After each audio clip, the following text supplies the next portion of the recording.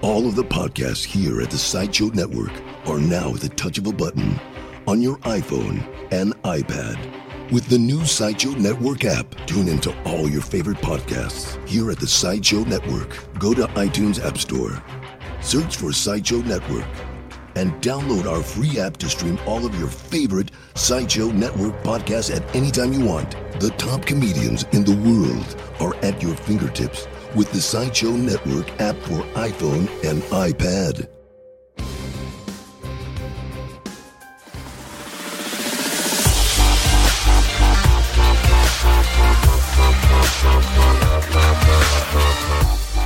All right, well, welcome everybody to another episode of Innovation Crush. Innovation Crush. I knew you were going to do that. I always do. Yeah, you always do. That's what I'm here for. But again, I've missed you. I'm glad you're back. Thanks. You know, you're looking good and everything. I'm going to borrow that shirt, even though it might be a little tight on me. A little big because it's so buff. Yes, I'm sorry, I got it wrong. My name is Chris Denson. To my right is Robert Donez Jr. This is Innovation Crush, and on this show we kind of talk about the latest and greatest innovations in the marketplace, people and places and things, and really awesome ideas and awesome projects. We also have a really cool guest co-host with us today by the name of Cooper Bates. Cooper, you want to tell us a little bit about the elevator version? I know you've had like an amazing life. Every time I talk to you, I get jealous. But just give me the abbreviated version so I don't tear up. You got it. That's quite an introduction, Chris, because I feel that way about your life. But my name is Cooper Bates. I'm sorry I don't have quite the radio voice that you have. You sound amazing to me. I appreciate that. Thank you. I founded a company called Hint Mint. It's the original designer breath mint company back in 1997 with a business partner named Harley Cross. I have also was the kind of founder of the idea for TEDx, which is quite interesting. It's a little known fact, actually. I did the very first one. It was called TED LA back in 2007. I remember that. And I actually run a TEDx Skid Row now. I co-produced one with a guy named Robert Gupta, who's a violinist for the LA Phil and a TED Fellow. So there you go. You're a photographer, an adventurer, a man of many skills. See, yes. There's no way I can top that. So, and sitting across from me is a gentleman by the name of Adam Chapnick. Did I pronounce that right? You did. Oh, great. All right. You gave me the eye. I was like, uh-oh. That was an admirer. You look awesome. Oh, thank you. Thank you. I actually ironed this shirt earlier. Thank you for joining us. It's great to be here. I'm so psyched. You work for a small company called Indiegogo. You got it. What do you do at Indiegogo, and what is Indiegogo? I have a title that either repels people or interests people. It's evangelist. Yes, I read that, and I was like, you don't have on a white suit. There's no Bible in one hand, a snake in the other. So I'm like, what happens with an evangelist inside a company called Indiegogo? Well, you got to visit me later, and I'll put on the suit, and I'll bring out the snakes. Not evangelist. I bring the word to the people, about crowdfunding. I travel. I do a lot of talks. I explain to people the promise, the power, the possibilities of crowdfunding. And a lot of people, now it's a big topic. When we started, crowdfunding, nobody knew what the heck that was, and so I had to sounded like one of those made up terms, right? And still, though, the thing that I do now mostly is explain to people that even though it's called crowdfunding, sounds like it's getting free money from people you don't know, which of course kind of is, but I really help people understand that money sometimes is the secondary, even the tertiary benefit of it. It's about like market testing. It's about engagement. It's about really amplifying a group that's around you, no matter who you are, because we do literally like everything. We have creative stuff, we have causes, we got businesses, we got your mother's dental work, we got whatever, you got mint companies, whatever. It doesn't matter. But a lot of people, you can get enormous benefit for a whole career doing this crowdfunding thing that really doesn't, it's not so much about the funding because you just spend the money the minute you get it, but you keep the people. They stick with you and they stay real engaged and they become fans and then they become evangelists and they put on the white suits for you, except they've paid you for the right to do it. And that's what's so amazing. And I mean, look, you got to take a grain of salt because look who's talking to you. I mean, I love this. I've been here since almost day one. But I really am excited by like how this is going to change the music industry. Forget it. Over crowdfunded always. It's going to be film. It's going to be small business and startups. You get money without having to give up equity in your business. I mean, it's like everywhere. It's going to change everything. That's awesome. And this is me doing this. You see it? You said, no, you're a ball of energy. I'm loving it. Now I want to sign up for something. I don't even have any ideas, but I'm going to make one today. So when did you know? Like, obviously, Indiegogo was kind of like a pioneer in this space. I don't even know. First one, baby. Well, yeah, exactly. I was going to say I don't know if there was one around before you. Aside from being the first, what do you sort of attribute to the success? Because, there's a lot of firsts out there, and then there's a lot of second and thirds that come along and do it better, and then the first is forgotten. Yeah. What do you attribute to that, that trajectory, and what was it kind of like, almost even, what was that first beat where you guys go, we got it right? I mean, first answer is definitely the team. And I think it always, in anything I've ever done, I didn't know it at the time, but it always comes down to the team. It's just, you can have an idea, like you're saying. If you saw the first iteration of Indiegogo, like how it works, it was like, pictures and arrows and, like dollar signs and, a gift box and like people smiling. Right. It made no sense. And if we had just were like, hey, nobody's showing up, we'd be like, forget it, we're packing up and going home. Right. But, Danae Ringelman, Eric Schell, the unsung hero of Indiegogo, he was one of our three founders, and he built the whole thing himself for like a year and a half. Indiegogo was one dude. Wow. Yeah. Did he crowdfund it? we did not crowdfund it. We bootstrapped it. I mean, it was just, us. Well, it's a small crowd. Small crowd. Tiny crowd. Micro crowdfunding. Hey. Micro crowdfunding. TM. You heard it here first, folks. There it is. Innovation Crush. No, but I think what we had was vision, right? And it started with Danae, and Danae had this idea that democratizing access to capital, and that's for everybody. But we really knew that if we could really get people, there's so many different niches that need money and can't get it because there's gatekeepers or there's curators or it's too many hoops to jump through, whatever. But it would change lives, and our job was getting that vision matched up with people who needed it, and then just sticking with it until that happened. And so we went out, and our policy on like events early on was yes. That was our policy. You want us to come? Yes, we'll be there. Right. You're like the Schmooville, Mormon church, sisterhood meetup. You want to tell you? Yes, we'll be there. Right. Anything, like anywhere. And we just did everything we could to bring the message of what we were doing to people and listen. Right. So it was about getting what people really needed and hearing where they were confused. And so we changed it. And so, for example, we started, we started all or nothing, which is a model of crowdfunding where you set a goal, and if you don't hit your goal by your deadline, you get nothing. Right. And that's, to this day, with something like 1,100 crowdfunding sites, and I think virtually all of them do it that way. Wow. But we listened to the people, and everyone was like, look, I don't know how much I can raise. I have no idea. And incidentally, to this day, no one can tell you how much you can raise. You can tell me I have 20,000 Twitter followers and this many newsletters, blah, blah, blah. I cannot tell you how much you'll raise. Because why? Your idea might suck. Right. It doesn't matter who you're reaching if your idea sucks. Or you may be bad at telling them what it is. Anyway, point is, we listen to people, and they're like, please let us keep the money we raise somehow. We don't if we're wrong about our goal. So we figured out a thing called flexible funding. We're like, hit your goal, you can pay us 4%. Miss your goal, pay us 9%. Everyone's like, yay! Now it's more than 80% of people do that to this day. That's awesome. Yeah, and so miss your goal, you get 4, but hit it, you pay 9. Opposite. Yeah. Hit your goal, you only pay us 4%. Miss your goal, you keep your money but pay us 9%. I see. So it's an incentive to hit your goal, but it's not like a total gut punch if you miss. Even getting that word back from the people, right? I think there, at least in my mind, there's a lot of misconceptions about the idea of crowdfunding. It's like, it's almost like viral video. Like if we put it out there, everybody will flock to it.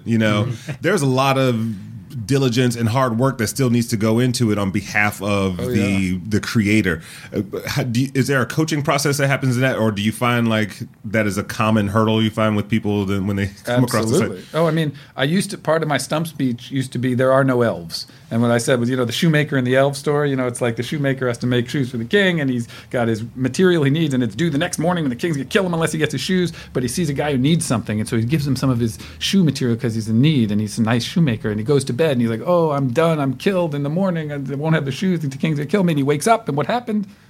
the elves came and they made his shoes and everything's better. Yay, the elves are here. And I say, in crowdfunding, there are no elves. Make your own shoes. Yeah, they're right. There are no elves. Wow, You can't. he's anti-Good Samaritan. No. Anti-elf, actually.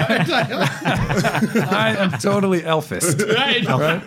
So no, but the truth is, of course, in the final analysis, there are elves. I mean, people do wake up in the morning, come to Indiegogo, and be like, "What am I going to give money to that I don't know?" But you can't bank on that. You can't like put up a page being like, "I have an idea for a mint company," and then hope in the morning I've got $150,000 from people who don't know me think that's a good idea. You know, Right. but what it is, it's amplification. It's a way that you start with whatever you start with. If it's 20 people or 20,000 people, and using what we built, it will amplify whatever message you get to them and move them with. It Right. helps them get it to their people and their people's people. So let's talk about the amplification mechanism for a second. Like, Yeah. how does I put up my page? I got a mint idea and I want Yep. to do designer mints. Yeah. And be like Cooper. But then how does the Indiegogo platform help me get the word out, or does that not even happen? Oh, it does. Yeah. Okay. I mean, it does. It does it with the product, and it does with in several ways. So, first of all, the thing I remind people is we've been around the whole time, right? And all we've been doing is trying to figure out, how do we make this work better? How do we make this work better? Sure. And so, to get boring, there's A/B testing, and anybody who doesn't know what that is, it's we segment part of our usership, and we say, okay, today we're going to see if the button should say donate now or contribute now. And Right. so everyone in Pittsburgh is going to see donate now, or everyone in Pittsburgh, every other person who visits is going to see donate or contribute. We're going to measure it. Whichever does more of what we want, we throw the other one out and keep it. So Indiegogo is just a full site. It's full of A/B tested stuff that's Right. better. It all does what it's supposed to do. So there's that, and that goes all the way through from messaging to the buttons to what color it is to what shape it is. Is it the top, bottom, right, left, all that stuff. But it's also like all the way in the back end. We do things where we convert your visitors to contributors. That's important. But maybe more important is when those people that you send to your campaign page, they end up giving you money because they believe. We help them convert from contributors into sharers. They get these big, happy-looking boxes that say share on Facebook, share on Twitter, Right. and we pre-populate their shares, and we've pre-populated with tested verbiage Right. that more likely to get people to click and more likely to get people to contribute. And you got all that. But then there's also something we have called the GoGo factor. And the GoGo factor, which I did not name. Please do not. It's fine. Okay, cool. Thank you. I named it. Then I named it. I thought you were looking at my boots for a second. Right, nice. We got the go-go boots. We got the evangelist suit. We're going out. Yes. It's gonna be a party. It's happening. No stone unturned. Right. And we got mints. Oh yeah, we got fresh breath, cool clothes. Nothing can stop us. So GoGo Factor is basically an algorithm that we developed because we now have something like 7,000, 8,000 campaigns live at any given time. So we love to help people, and we always believe that that's a value of ours, is that we have people helping people, humans. We don't curate, we're open, and we don't we don't like send you off to an autoresponder email. We help people, and we track that, but as far as being able to help everyone with, like, can you put me on the front page? Obviously, everybody wants it on the front page. Can you put me in the newsletter? Can't put 8,000 people on the front page. So we developed something called the GoGo Factor, which is an algorithm that measures activity. And it measures some things that you can control and some things you can't. Right. Whether you're putting up videos that we suggest, or do you have your perks done, or have you done this, have you done that? But also, is it connecting with your community? Are people visiting, giving money, updates, comments, all that stuff? And people, it's like a Google page rank. Sure. People with the highest algorithm score, GoGo Factor score, get pushed to the front page in the blog, in the newsletter, and even get help from our PR agencies. So it's fully automated. You guys don't necessarily Yeah. play favorites or like, oh, this one's cool. No, And, that's- obviously you can't do that, but Right. I mean, that's part of the philosophy of the company. It's Right. not just like, there's two things about it that I'm proud of personally, and I think I'm speaking for my pals, but it's that, one of the guiding, the fundamentals, like I was talking about before, is democratizing access to Sure. capital. So it shouldn't matter if you are cooler than me, or if you are Brad Pitt, or if your goal is $1 million and my goal is $2,000. That shouldn't dictate whether you have access that I don't, we believe. Right. So if I, with my goal of whatever, 10 grand, and my little theater company, if I'm busting my ass and putting out all the stuff, and I've got my people coming and everybody's done, and I'm over, whatever I am, Right. and you're at $1 million, but you're only kind of half-assing it, and maybe you have a really cool gadget, I'm going to be on the front page and you're not. Right. Or maybe we'll both get on the front page. But everybody has equal access. Yeah. And that's I mean, I love that. Do you find like when you look at celebrities or large entities or people that have a little bit more marketing power to get the word out on their own versus the mom and pop shop or Robert's idea for the jerk glasses handle where you pull your glasses off from the middle? Nice. Was that my idea? Now it is. Okay. No, what's the vibe there? I mean, what are people saying? Like, is it like, oh, Warner Brothers have, of course they're stealing all the attention away from our thing. Like, is there a little bit of that happens, and how do you guys handle that kind of churn in the process? You mean in other words, if there's like some famous dude and he does great, do the unknown people doing the same thing that he's doing get all pissed because Exactly. he's taking all the thunder? No. Well, no. So sorry. Let me rephrase that. Do they get pissed? Yes. Right. But are they right? No. Right. So I love this question actually because right now this is all over the place. Right. Everybody's like, insert celebrity here. Spike Lee, whatever. Exactly. He shouldn't crowdfund because he has access to the capital. Right. And He's rich. He's rich. He funded himself. Right. So one of the things that I point out, and again, all of these sort of like memes that come up, which is like celebrity shouldn't crowdfund or they're taking away the money from us who need it, right? Those are just a function of people learning how this whole thing works. Like most people are like, ooh, I heard a great thing about somebody making $1 million on a website. And that's all they know. That's right. Crowdfunding to them. I put up something on a website and now I'm a millionaire. And that is obviously, right? That sounds very true. It sounds awesome. Who wouldn't Right. want to do it, right? Yeah. And then they're like, wait a minute, Spike Lee took the $1 million. Now I can't be a millionaire, right? Right. Has nothing to do with what crowdfunding is or how it works. And in fact, let's keep picking on poor Spike, but the fact that Spike Lee did this is great for everyone who's crowdfunding. Why? Because virtually everybody who came to his campaign has never been on a crowdfunding site. How do I know that? Because the statistics show that. But also, the whole business isn't even around first base. Right. Nobody. You go out on the street. What's crowdfunding? 8 out of 10 people are like, I have no idea what you're talking about. Right? In our industries, they know, but nobody knows. Sure. So first of all, celebrities bring new crowdfunders where they now have a good experience with the act of crowdfunding. That's good for you, Mr. Little filmmaker, because they may come and find your film and be like, oh, I'm familiar with crowdfunding. I did this with Spike's movie. Now I'm going to do this with your movie because I like whatever, horror movies. Or They're basically, they're helping kind of push the model and almost like the face of the business. That's one thing. And then you've got the machine kind of working behind it. Totally. But there's a second thing, and it's more fundamental misunderstanding that I always am pointing out, which is people who get pissed off at people like Spike for doing this are thinking from the way films have been funded literally since 1902, whatever Right. they've been funded. And it's always been the same way. It's been sort of like crowdfunding. You go to your dentist, your uncle, your mom, your brother, your sister, any idiot that you can get to put money in your movie,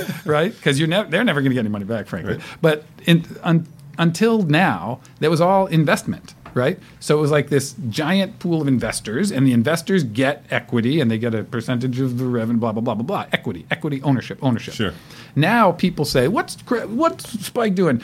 He just raised X millions of dollars off of his poor fans who don't get any ownership, and he's going to make all this money. But no. This is not, he didn't even do it on a site that offers ownership, and he didn't trick everybody into giving him money, Right. like, oh, I'm going to give you ownership. No. I was in the fine print. Just the fine kidding. print. You got screwed. No. This is not a deficient investment model. This is actually an incredibly turbocharged and groundbreaking, revolutionary retail model. He took his audience, and instead of waiting till he got to the theaters, crossing his fingers and saying, gee, I hope the ad campaign worked and people show up, and all of them pay $10 for a ticket, instead, he invited everybody all the way into the creative process. Right. And he said, I'm going to monetize you according to your passion to be involved in this work and your passion to be involved with me. So if you want to pay $10 like you would have at the theater, you can. And I'll still give you one viewing of the movie like you would have gotten at the theater. Great. Casually interested Right. people. But if you're like a Do the Right Thing fan or She's Gotta Have It fan, you love me for years and years and years, guess what? If you made I'm making this up, I don't remember his perks, but $1,500, I'm going to have lunch with you. Right. And people are like, holy shit, that's amazing. I'm going to have lunch with Spike Lee. It's like the dream come true. Oh, he did. He had a Nick No, it was seat. something like that. He Yeah, had yeah. Nick seats, right? I think. Anyway, point is, That's really cool. Yeah. So, but the point is that is like an incredibly exciting retail consumer experience for people that helps them engage with things they want to be engaged Right. with. So, if you think of it this way, then how would you be pissed off that he's like raising money from his? It's like getting mad when a movie opens to $100 million weekend and they're like, "Can you believe they made all that money off of their poor fans? Exactly. It's terrible."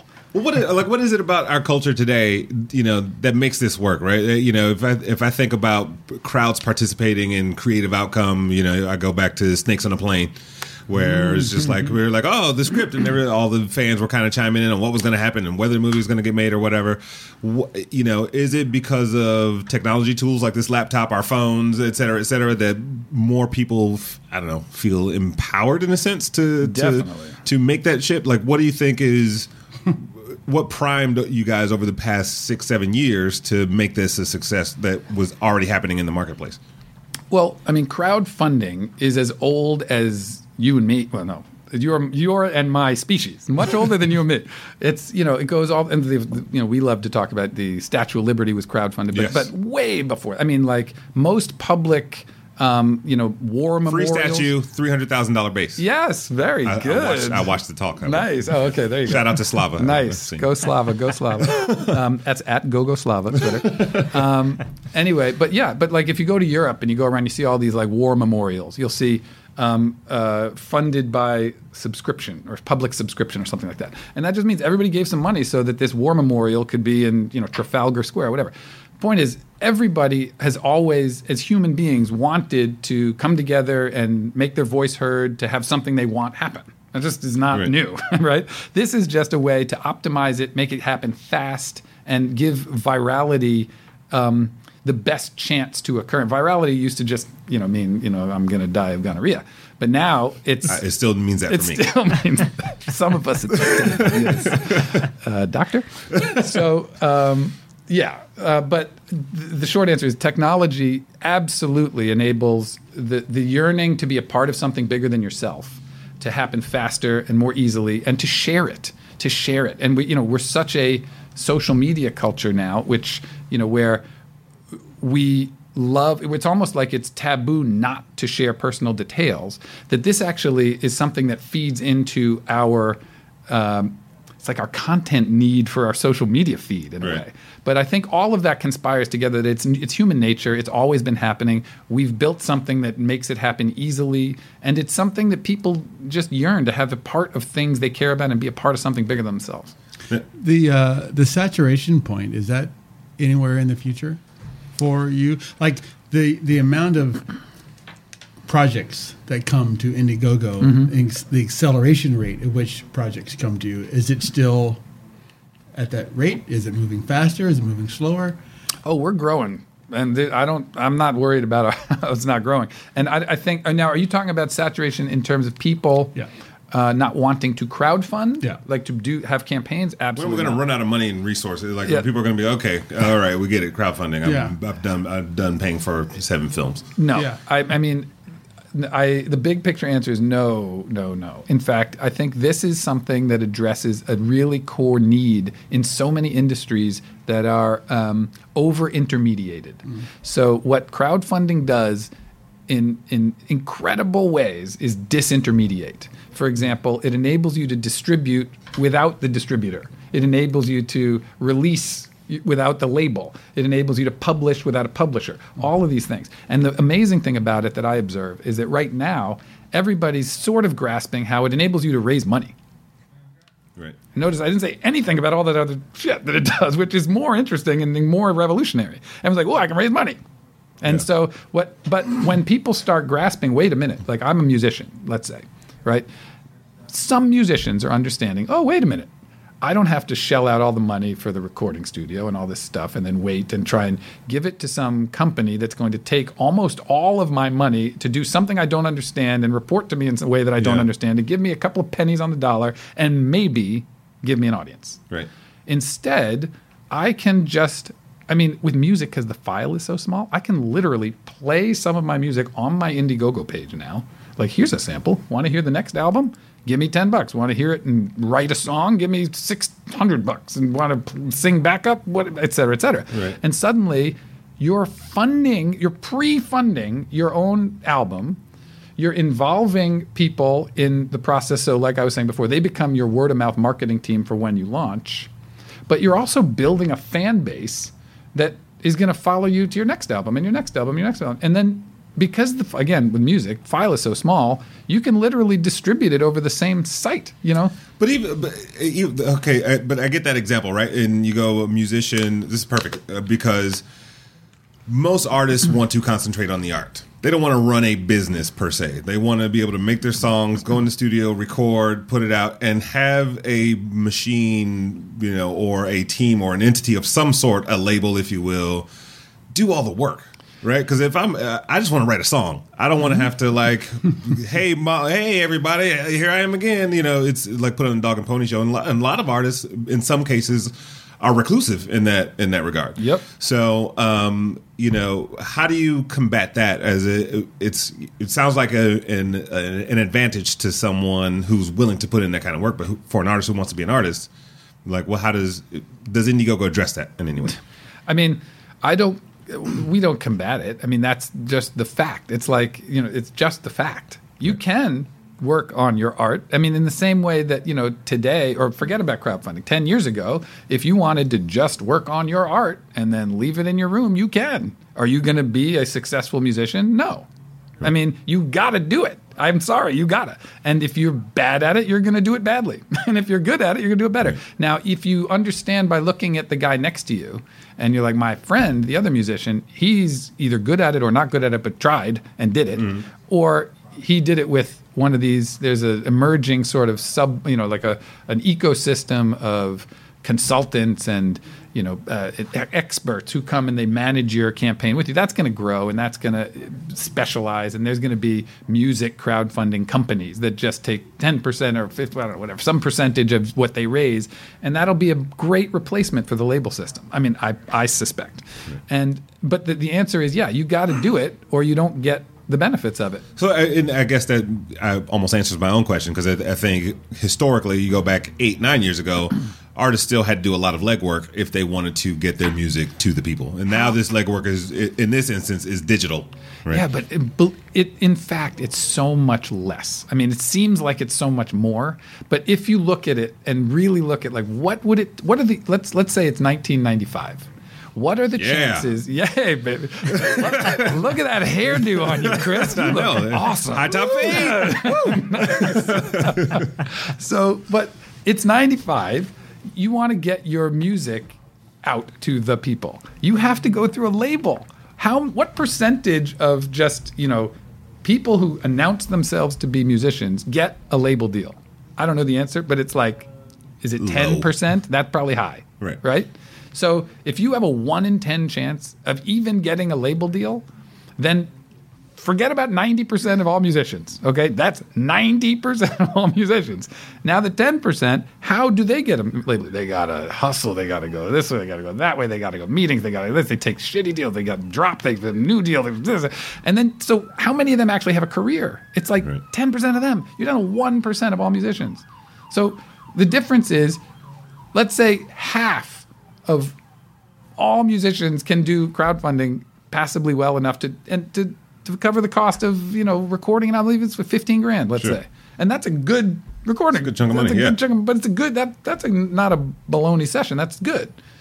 Half of them, and if they do that, that means that enough people have raised their hand to get them the $15,000. Now, don't forget, crowdfunding is powerful because it also market tests, and sometimes, like I was saying, you may have music nobody likes, and that's good news too. Like not to you maybe, but it's helpful in the long term. It's good to know, right? No, it is.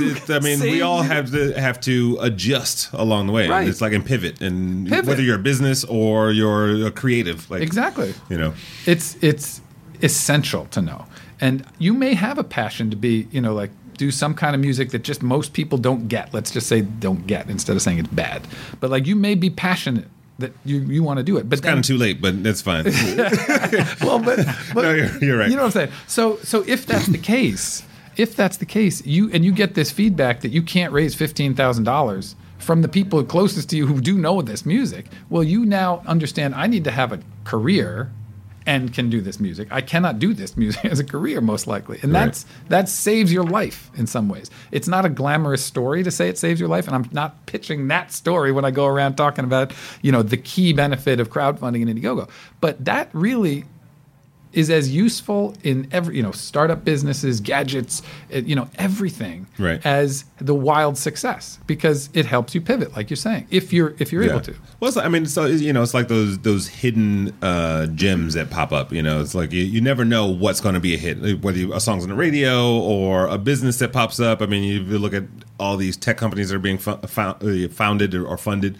But I wanted to pivot for a quick second. Mm-hmm. You're obviously very passionate about what it is you do.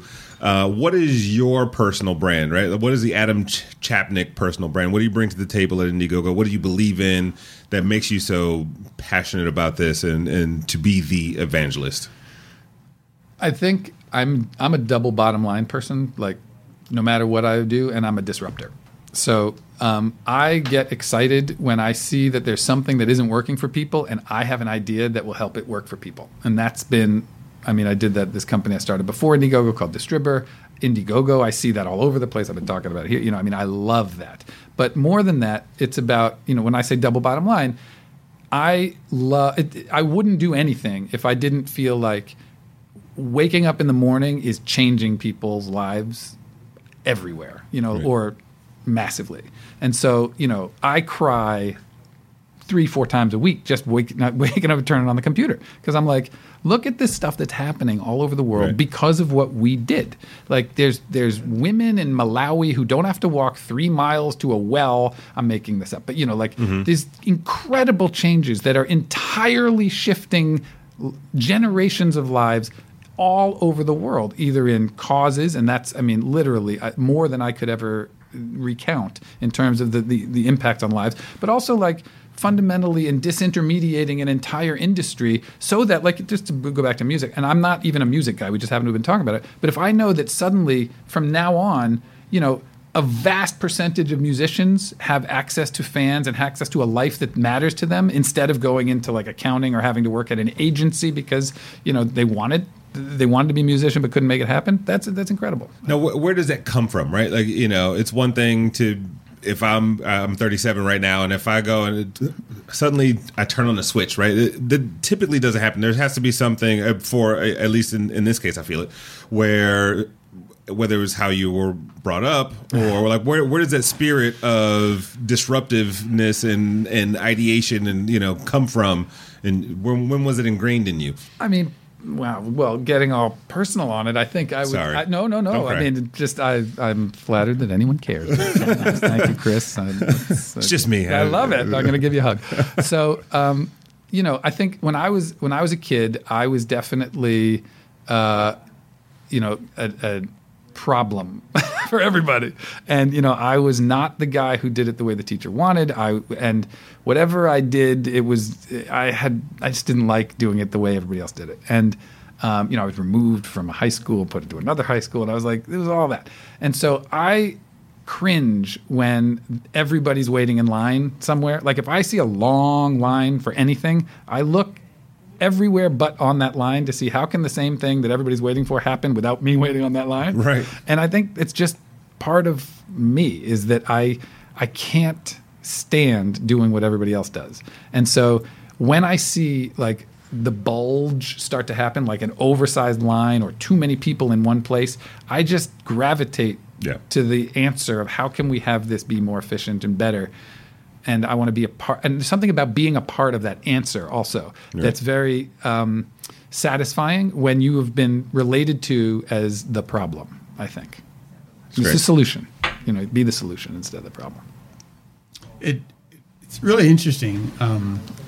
It seems like there's a big opportunity for you to teach a business class at Harvard. But seriously, because within the construct of Indiegogo, you've mentioned so many things that you could build on. So, for example, where do good ideas come from? Coaching people, like helping people with that. Everybody has an idea, and somewhere they just can't articulate it, right? Yep. And so they'll labor and labor and labor because they don't have the skill set to bring that to forth, where you guys could actually run a camp, for example. Yeah. Once they get in there, you could teach people how to market. Like, I don't know, Indiegogo is not a platform that is instructional. I get that. But it seems like that is what could be an interesting evolution for you guys. Yeah, well, you're 100% right. And I mean, in some ways, hearing you say it's not a platform that's instructional is almost painful. You're totally right. It's a crowdfunding platform, but we really, really value that, everything you're saying. And we want to be a part of the educational process for every component. And if it's, okay, you have an idea, how do you articulate that in a way that is engaging to people? If it's, okay, you have an engaging idea, but you don't know anything about social media. Well, how do you create a social media presence that's engaging or that's profitable for you or that's authentic? Okay, so you have the idea, the social media, but how do you do a crowdfunding campaign? And so we have all of that, and we do have bits and pieces of that, and a lot of that's built into the product, I'll say. When you start a campaign, we automatically feed you should look at this, you should try this, have you looked at this? This is our field guide, this is a campaign that's similar to the one that you're describing in your area and in the amount that you're going for. Check this out, learn from this.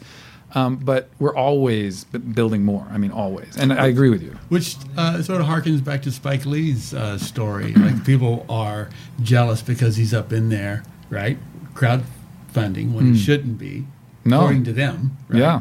But you're also probably using his platform to show everybody else. So everything about, I not to belabor that whole Spike Lee thing, but it just reminded me of how there is no competition. There is no bad competition. Honestly, it's all good competition. Yeah. Competition is inherently healthy for everybody. So, and by by pointing people in the direction of other platforms that are or programs that are out there, it's competition, right? Well, to me, it's almost like it's almost like an abundance mentality, right? Yeah. Like there's a fear that Spike Lee's going to suck up all the money, but and the opportunity, right? But the truth is, there's abundance in terms of people that care about your craft. If it's, I forgot how you phrased it earlier, but if it's not shitty. Right. I think that's what I said. Yes, I think so too. But even that can be saved. Like if it, it can be. Yeah. I mean, potentially. Potentially. Right, yeah. right. So anyway. Yeah, I mean, the thing to that point about, someone's going to take all my money, it's just, every time I hear it, it's like saying, it's like saying when somebody has a big movie opening, it's like, oh God, the Avengers just made $100 million. Oh no, there's no more money in the movie business because no one else is going to be able to go to a movie. Now they spent their movie dollar on the Avengers. Right. Nobody ever worries that, the consuming public is going to stop wanting to see films because one does really well. Right. And this is what we're talking about. Well, you can look at that across platforms too. I mean, it's there's always, over the let's call it the past 10 years, it's been this conversation about, web series are going to destroy television and people are going to stop going to movies. And really, like, if you look at the numbers and statistically speaking, viewing is up on all platforms, right? There's just more places to go, and before there was ABC, NBC, and CBS. Then there became cable. Then so it's just you just had more options. It didn't mean that people stopped. Like radio didn't go away once people started watching TV. Right. So it's the same thing. I wanted to kind of touch a little bit on some examples. The same talk that I heard Slava mention the Statue of Liberty. He also brought up a really interesting one, which was like a cat cafe. Yeah. What are some other interesting projects that you've seen?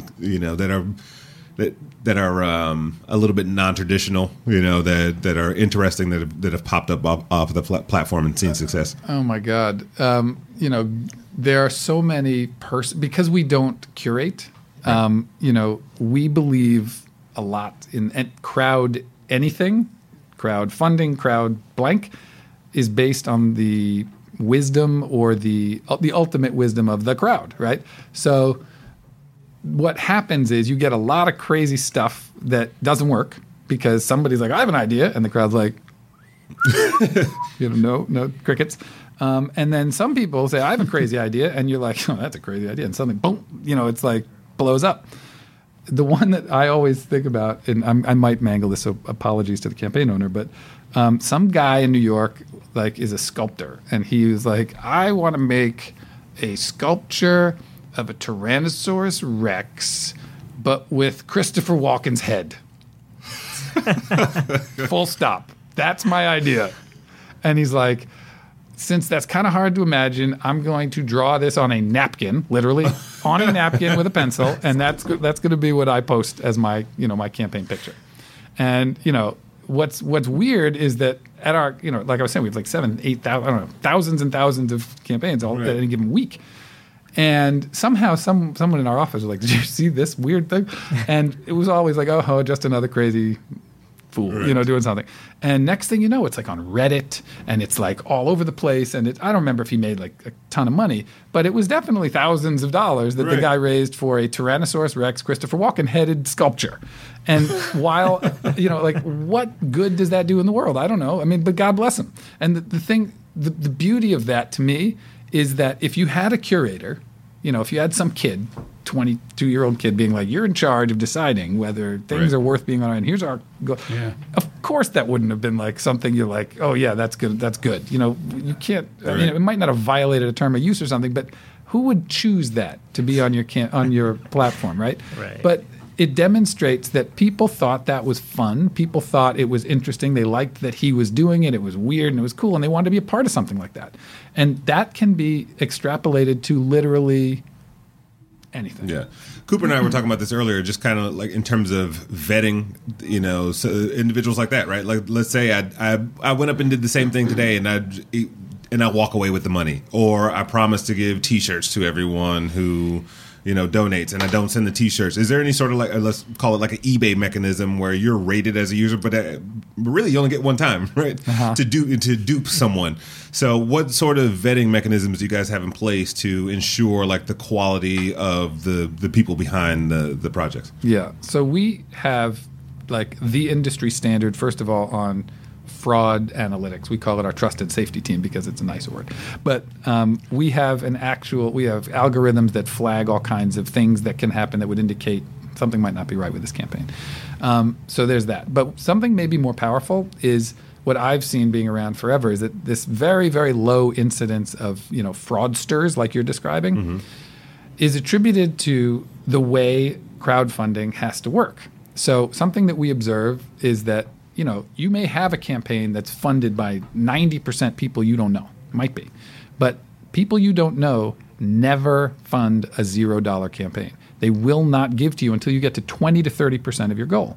So what we counsel people in our educational materials, Cooper, is that you have to find 20 to 30% of whatever goal amount you set from your first circle, whether that's people you actually know or have worked with or like close readers or people who know that you're you and have some affinity for you. And only then will the strangers start giving you money. Now, once you blow past your goal and you go, you say you want 50,000 and you're at 350, 400, 500,000, whatever. Now suddenly that stranger dollar amount might be 90%. Right. But until you're at 20%, nobody gives you money that doesn't know you. So if you're going to be a fraudster, the bottom line is you have to, and you're going to, break into the stranger community, the world to bilk them out of money. You have to be willing to defraud your mom and your sister and your best friend to get there. Right. And that's a powerful disincentive. And it's very difficult to work around. So luckily for us. That's awesome. That's good. I just wanted to close in on that a little bit. You're going to cancel your plan to defraud out of here. He's like, Mom, don't donate. I'm sorry. Love you, though. You're the music recording artist. You make the CD. You've got all the people that have funded you. Yeah. You promised me a CD. I don't get the CD. Can I write to you guys, Indiegogo, and say, hey, you never sent me my CD? Of course. What's your email again, Adam? I will. Look, hey, anyone listening to this podcast, if they want some feedback or want to get in touch with me, I'm adam@indiegogo.com. They are just, there you go, invite folks. It. I love it. But to your question, does that happen? It often, what'll happen a lot is that people get delayed in terms of delivery because so many people are new at the delivery and fulfillment of stuff, and they didn't realize some of the stuff that it takes to either to make the thing or to organize the shipping and it might just be them, and they're like in their garage and they're like labeling and they've lost the right, it's just there's a lot of logistics that amateur fulfillers get into, and so the time that it takes, sometimes people get impatient. What we find though is that and we counsel everybody on this too. As long as you stay in communication with your funders, people are really forgiving. And people often really want to just be involved in the process, good and bad. And sometimes, especially in creative campaigns, creative and small business campaigns, we see that you'll set a goal and you have something you want to accomplish with that amount, and some disaster happens that makes things different, and it's going to take a lot more time and a lot more money. And often what happens is the same people will give you money again to keep it going and help you out and make it happen. The time you'll run into trouble is when you stop communicating. Then people get pissed. And frankly, so would I, right? So they might call us and be like, hey, we haven't heard, and we'll get in touch with the campaigner and say, you really should get in touch with your people. And that's how it goes. Nice. I'm Fearful Joe. Right, and I have an awesome business idea. Yes, and I'm scared that if I put it out there on the world wide webs, 75 people will go and build this thing before I get $12. Yes. How do you protect me as fearful? Sincerely, Fearful Joe. Dear Fearful Joe, everything's going to be okay. No. That's a common fear, and way back 20 years ago, I used to manage screenwriters. And one of the biggest things that I would hear, because it takes a long time to write a screenplay, and one of the things they had to do to get money was go around town and pitch the most smarmy business executives with a track record of stealing things their great idea. And, at the end of the day, now, one answer I give is that at the end of the day, what's going to happen if you don't do this? If you keep your idea and you stay in your room, what is the percentage chance that you will succeed at your idea? It is 0. Now, if you let your idea out into the world and you take a risk that other people are going to see it, there's a percentage chance that someone could theoretically steal it. But the momentum and passion and a plan is a barrier to entry. It's not a barrier to entry in practice, but it's a barrier to entry for other people who would have to come in as a startup. Is there a chance that Motorola is going to steal your cell phone idea? Yeah, maybe. But again, you have to think in terms of what would it take for somebody to actually see your work, change everything they were doing in their life until they saw that, and start being as passionate and as committed to achieving what you are already in process of doing instead of you and then beating you at it. Right. It's not a very high percentage chance that it's going to happen. And if it does, I believe the risk of that happening is worth the benefit of putting yourself out there. That's what I say. I don't know if that's a satisfying. No, it's great. No, it's basically like the chances are slim to none. Like it's possible, but it's not likely. Well, look, I don't even want to say, maybe the chances are great that someone would steal your idea. I don't know what, Fearful Joe, you didn't tell me your idea. So if, you might have a really great fearful idea. And maybe it's likely. But what I can tell you is it's much more likely that you'll fail if you don't. Exactly. That's great. Do you guys have any other questions? One last question. Do people thank you? And if they do, if they have a successful campaign and they do thank you, what's the coolest way that's been expressed to you and your team? We get lots of thanks all the time at Indiegogo. I mean, people send great emails, and then on our team we share them around. As in a team, we have a little thing that we do where we share wonderful things people are saying about it. It's really empowering, obviously, as you can imagine. What's the best way? I mean, I wish I could think of something that is the best. There's a cool thing. I wouldn't say it's even. Well, maybe it's not thanks. There was just this cool thing that I saw the other day, which was at a shop that had funded its opening in San Francisco. One of the things they did was in the artwork on the wall. There was this thing of fun sort of sheep. It was one of in the picture on the wall in the mural, and I'm waiting for the there was some sort of joke opportunity in there. Sheep. There's always a sheep joke available. That's how I feel, right?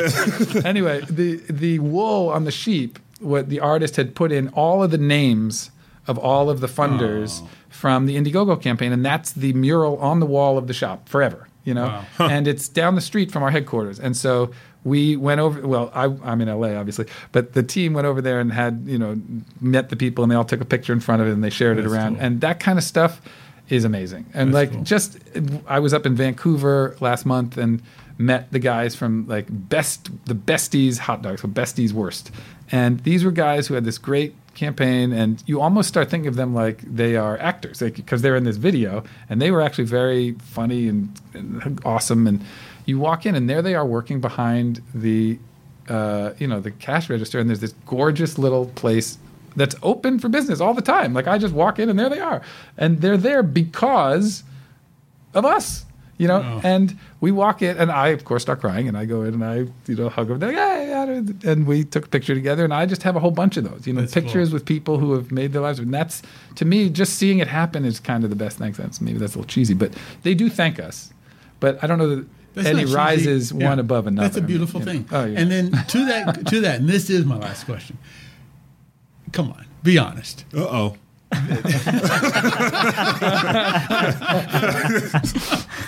Somebody comes to Indiegogo with a campaign. It's going to save 1 million babies in Ethiopia. Yes. And it is heart-wrenching. Yes. And it comes to the office, and you guys are like, look at this. Everybody's crying. This is the most amazing thing.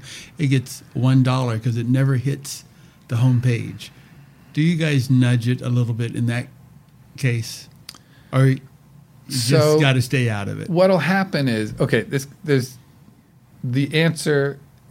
it depends on how we find out about it. Mm-hmm. So if someone comes to us and is like, we have this incredible campaign and it does save us 1 million babies and it's amazing, this is what's going to happen and this is what we're doing already to make it happen, we will pull out the stops in terms of our personal help to do everything that we know will help them hit their go-go factor to get on the front page. Right. Sometimes, if you have traction in terms of press that's already embargoed, that's ready for your release, that shows us that you're doing things that we kind of know have a really good chance of the go-go factor bumping you up. So we might loop you in with our press team and say, we're going to help amplify the press you already have.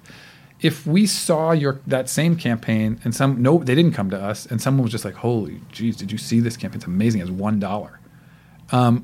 We would reach out. If everybody was like, oh, we love this so much, right. We would reach out, find out more, give them some kind of support in terms of helping them have the tools to do what they need to do to get that go-go factor, but we won't put it on the front page. Interesting. Okay. We'll empower it to get to the front. Yeah. But we won't just pluck it and stick it there. Right. I've got one question. Yeah. Hey. Robert Donez Jr., ladies and gentlemen. I'm back. How's the bathroom? Oh, it was good. I've been sitting here the whole time. Yes. But, this has been great. And, I've actually worked on a couple Indiegogo campaigns. Woo! And woo! And, I still feel like I've learned, a lot based off just, company culture and things like that. And I think it's great. Since Innovation Crush has about, 90 million listeners, I'm sure people are waiting to, start signing up for Indiegogo and creating their own campaigns. Do you have any suggestions or maybe like examples of a really good perk? Because I think a lot of your perks are the incentive for people to kind of start donating and kind of get involved and engage with, the campaigns or projects. So do you have any good or tips and tricks? Tips and tricks or, just excellent examples? That'd be great. Yeah. So, okay. Well, it varies by category for sure. So, what's a good perk in a charity campaign might be different from a good perk in a movie campaign, from a startup business, hardware, blah, blah, blah. But there's a couple of things. Okay. Creative. Let's just use that giant swath. If you're in like a creative thing like, film or music or books, blah, blah, blah, something I say is experiences sometimes have more mileage than the thing. Obviously, give away your movie when it's done, give away your music when it's done, your book when it's done, all that stuff. But the more you can be creative about how can I include the people that are interested in what I'm doing in the process of what I'm doing, the more money you'll get out of them and the more allegiance you'll get out of them for often a lifetime. So that could mean things like, you can do the guitar solo in the middle 16 bars of this song. You can write the lyrics to a song. It could be, there's things that are cool like visiting the set, visiting the soundstage, visiting, having personal connection with people. All of those things kind of aren't the first thing a lot of people think about because, like, what can I give away? There's like a thing I need to give away. Mm-hmm. But these are all more engaging. They often are higher dollar, and they often keep people around forever. And also back to that point about the people in the garage shipping stuff. All of those things are non-physical, so they're cheaper to deliver often, right. And they're definitely logistically easier. And probably like a once-in-a-lifetime opportunity too. Exactly, for the contributor. Yeah, exactly. It's all about creating like really unique experiences and participation. Right. So as you know, the show is entitled Innovation Crush, and we like to hear about good ideas and things like that. But also, I want you to finish a phrase for me. Uh-oh. Now that's a real uh-oh this time. Innovation to me is audacity. Is it one word, or should I keep going? Whatever comes to your heart. Oh, I was going one word. That was a good one, man. No, audacity is great. Dang. Okay, what do I mean? Well, innovation is having the balls to listen to yourself and say, I see something that can be better, and fuck it, I'm going to do it. I mean, that's kind of it. Yeah. What if you're female? It's still saying that. You're still saying that. Not yes, figure of speech. Yeah. Oh, I see. I get it. There is a hermaphrodite show that we're going to do coming up. So, but I want to thank you, Adam, for joining us. Perfect note. Exactly. Speaking of hermaphrodites, I try to end all of my appearances with some sort of hermaphrodite. Wow. Awesome. Thank you, hermaphrodites. You just throw the mic down. Like one person stands up. I knew it was you, but no. Thank you very much for joining us. This has like been super insightful. I feel like we could have definitely kept going on. Probably would love to bring you back for like a phase 2 of this. Can't wait. If that's doable. I love this show. You guys are awesome. Thank you, man. I appreciate that. So everyone out there listening, all 6 of you, this has been another installment of Innovation Crush, and we will talk to you again soon.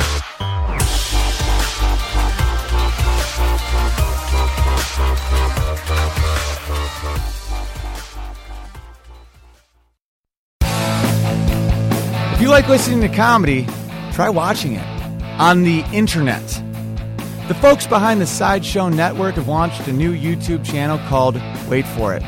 It's got interviews with comedians like Reggie Watts, Todd Glass, Liza Schlesinger. I've been friends with her for 10 years. One of the funniest people out there, and I still have a hard time with the last name, Liza. Our very own Owen Benjamin, that's me, takes you on a musical journey down internet rabbit holes and much more. You don't have to wait any longer. Just go to youtube.com/waitforitcomedy.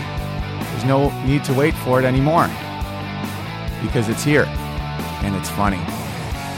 And I love you. A few days ago, Brooke Tudine posted an inspirational quote on her wall that got 17 likes and 3 comments. Thumbs up, Brooke. Geico also wants to make a comment. In just 15 minutes, you could save hundreds of dollars on your car insurance by switching to Geico. And nothing says inspiration better than saving money. Well, except for those posters that say things like teamwork, excellence, and make it happen. Hashtag keep climbing. Hashtag savings. Geico. 15 minutes could save you 15% or more on car insurance.